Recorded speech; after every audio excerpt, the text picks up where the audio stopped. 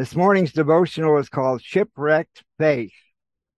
And the verse that I chose is 2 Thessalonians 2:3. 2 Thessalonians 2:3. But later on, I'll reference another verse. But 2 Thessalonians 2:3 says, "Let no man deceive you by any means, for that day shall not come, except there come a falling away first, and that man of sin be revealed, the son of perdition." February the 10th, 2014, there's a National Geographic article about newly published research by two archaeologists at Tel Aviv University in Israel shows that camels weren't domesticated in the Eastern Mediterranean until the 10th century BC, several centuries after the time they appear in the Bible. While there are conflicting theories about when the Bible was composed, I'm reading this article, the recent research suggests it was written much later than the events it describes. This supports earlier studies that have challenged the Bible's veracity as a historic document. The dromedary, or one-humped camel, that so many tourists picture when they think of the Middle East, is mentioned in the Bible 47 times. Stories about the Jewish patriarchs, Abraham, Joseph, and Jacob, include descriptions of camels as domesticated animals. For example, Genesis 24:11 says, "And he made his camels to kneel down without the city by a well of water at the time of the evening, even the time that women go out to draw water." This article ends with this paragraph. Archaeological excavations in the Arava Valley have turned up bones of camels from earlier periods, perhaps even before the start of the Neolithic, about 9,700 BC, but these were probably, and I stress the word probably, wild animals that ran free, never burdened with the weight of copper ingots on their back. So, two Israeli archaeologists have said that the Bible is disproved by their findings about camels, and that was on February the 10th, 2014. Edward William Fudge was some man from Texas went into his office and asked him to research the Bible about hell, and he researched the Bible and wrote books, and there's even a movie on it called Hell, A Final Word. And in this book, he says that there's no evidence that hell is eternal in the Bible. Well, the word of Jesus is where the worm never dies and the fire is never quenched. How he could come to that conclusion, I can only say he was blinded by the master of lies, which is Satan. But you can go to a place on the internet called Rethinking Hell, and it'll give you a triangle, the hell triangle, and there'll be three different theories or thoughts about hell being a place that's not a final place of torture. So once again, the Bible is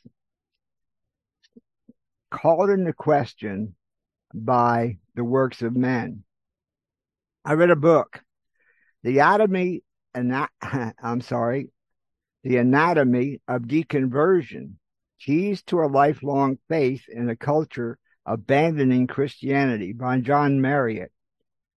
I wrote an Amazon review, and this is what it reads. This book could be part of a college or seminary text on deconversion. The writing has an academic flavor that is not easily digested by the average Christian, but should be helpful for pastors and teachers and church leaders. I felt that his treatment of the subject was thorough, but he does not place enough emphasis on faith. Even though faith is in the title, Keys to a Lifelong Faith in a Culture Abandoning Christianity. The Christian life is phrased by the text, "The just shall live by faith." There is more emphasis on apologetics, trying to prove the Christian claims beyond the shadow of a doubt, using intellectual reasoning And since that is bound to fail, those who are clinging to the slippery rock of apologetics to build their Christian life will surely slip away into a sea of error as they hear non-Christian voices tear down the tenets of the faith. Some of the people were active as Christians and became active as atheists, posting to websites and joining groups of like-minded individuals and monetarily giving to medical and humanitarian organizations. Some parts of this book were difficult to get through with the academic terms and phraseology, well worth the time to read. And he does cite several cases in this book of people that abandoned the faith, shipwrecked their faith, but then came back to it and were just as stout and strong and secure Christians as they were before they abandoned the faith. Many left the faith because of the treatment by other Christians. Paul addresses this in Ephesians chapter 4, verses 32, and I'll read that to you right now. Ephesians 4:32, which says, "And be ye kind one to another, tender-hearted, forgiving one another, even as God, for Christ's sake, hath forgiven you."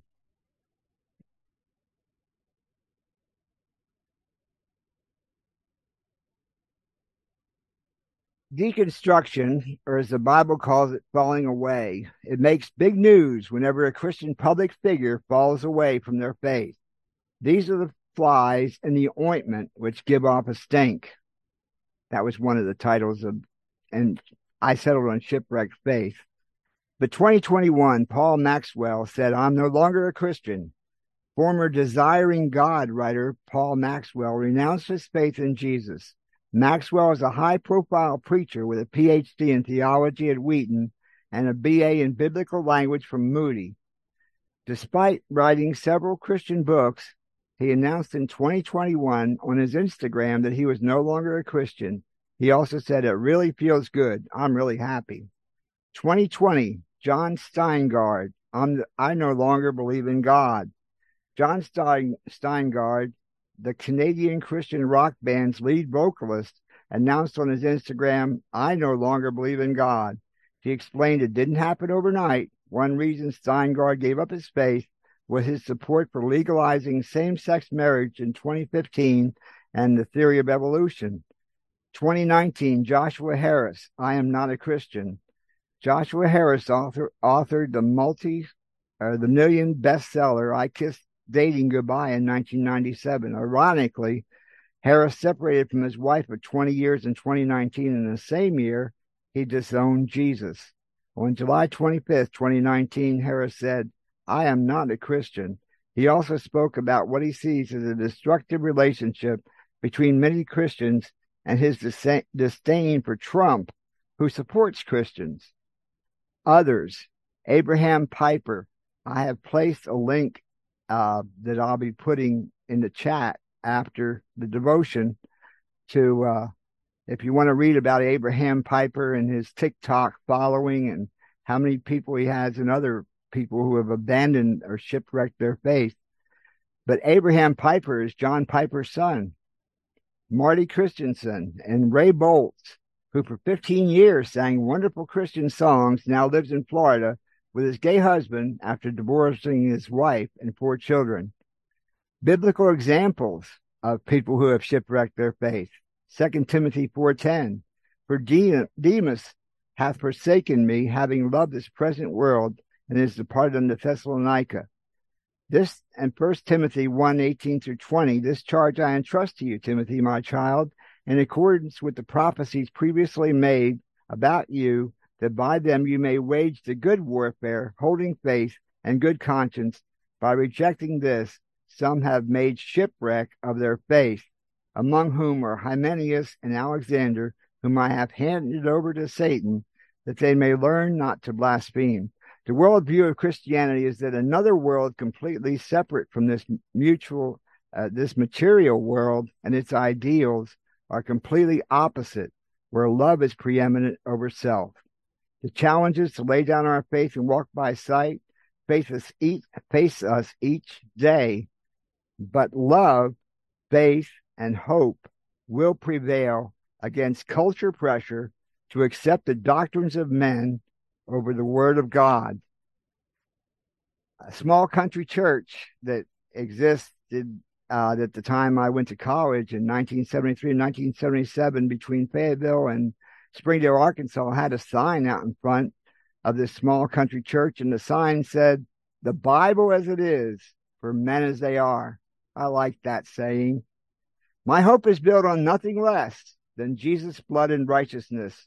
I dare not trust the sweetest frame, but wholly lean on Jesus' name. On Christ the solid rock I stand. All other ground is sinking sand. All other ground is sinking sand.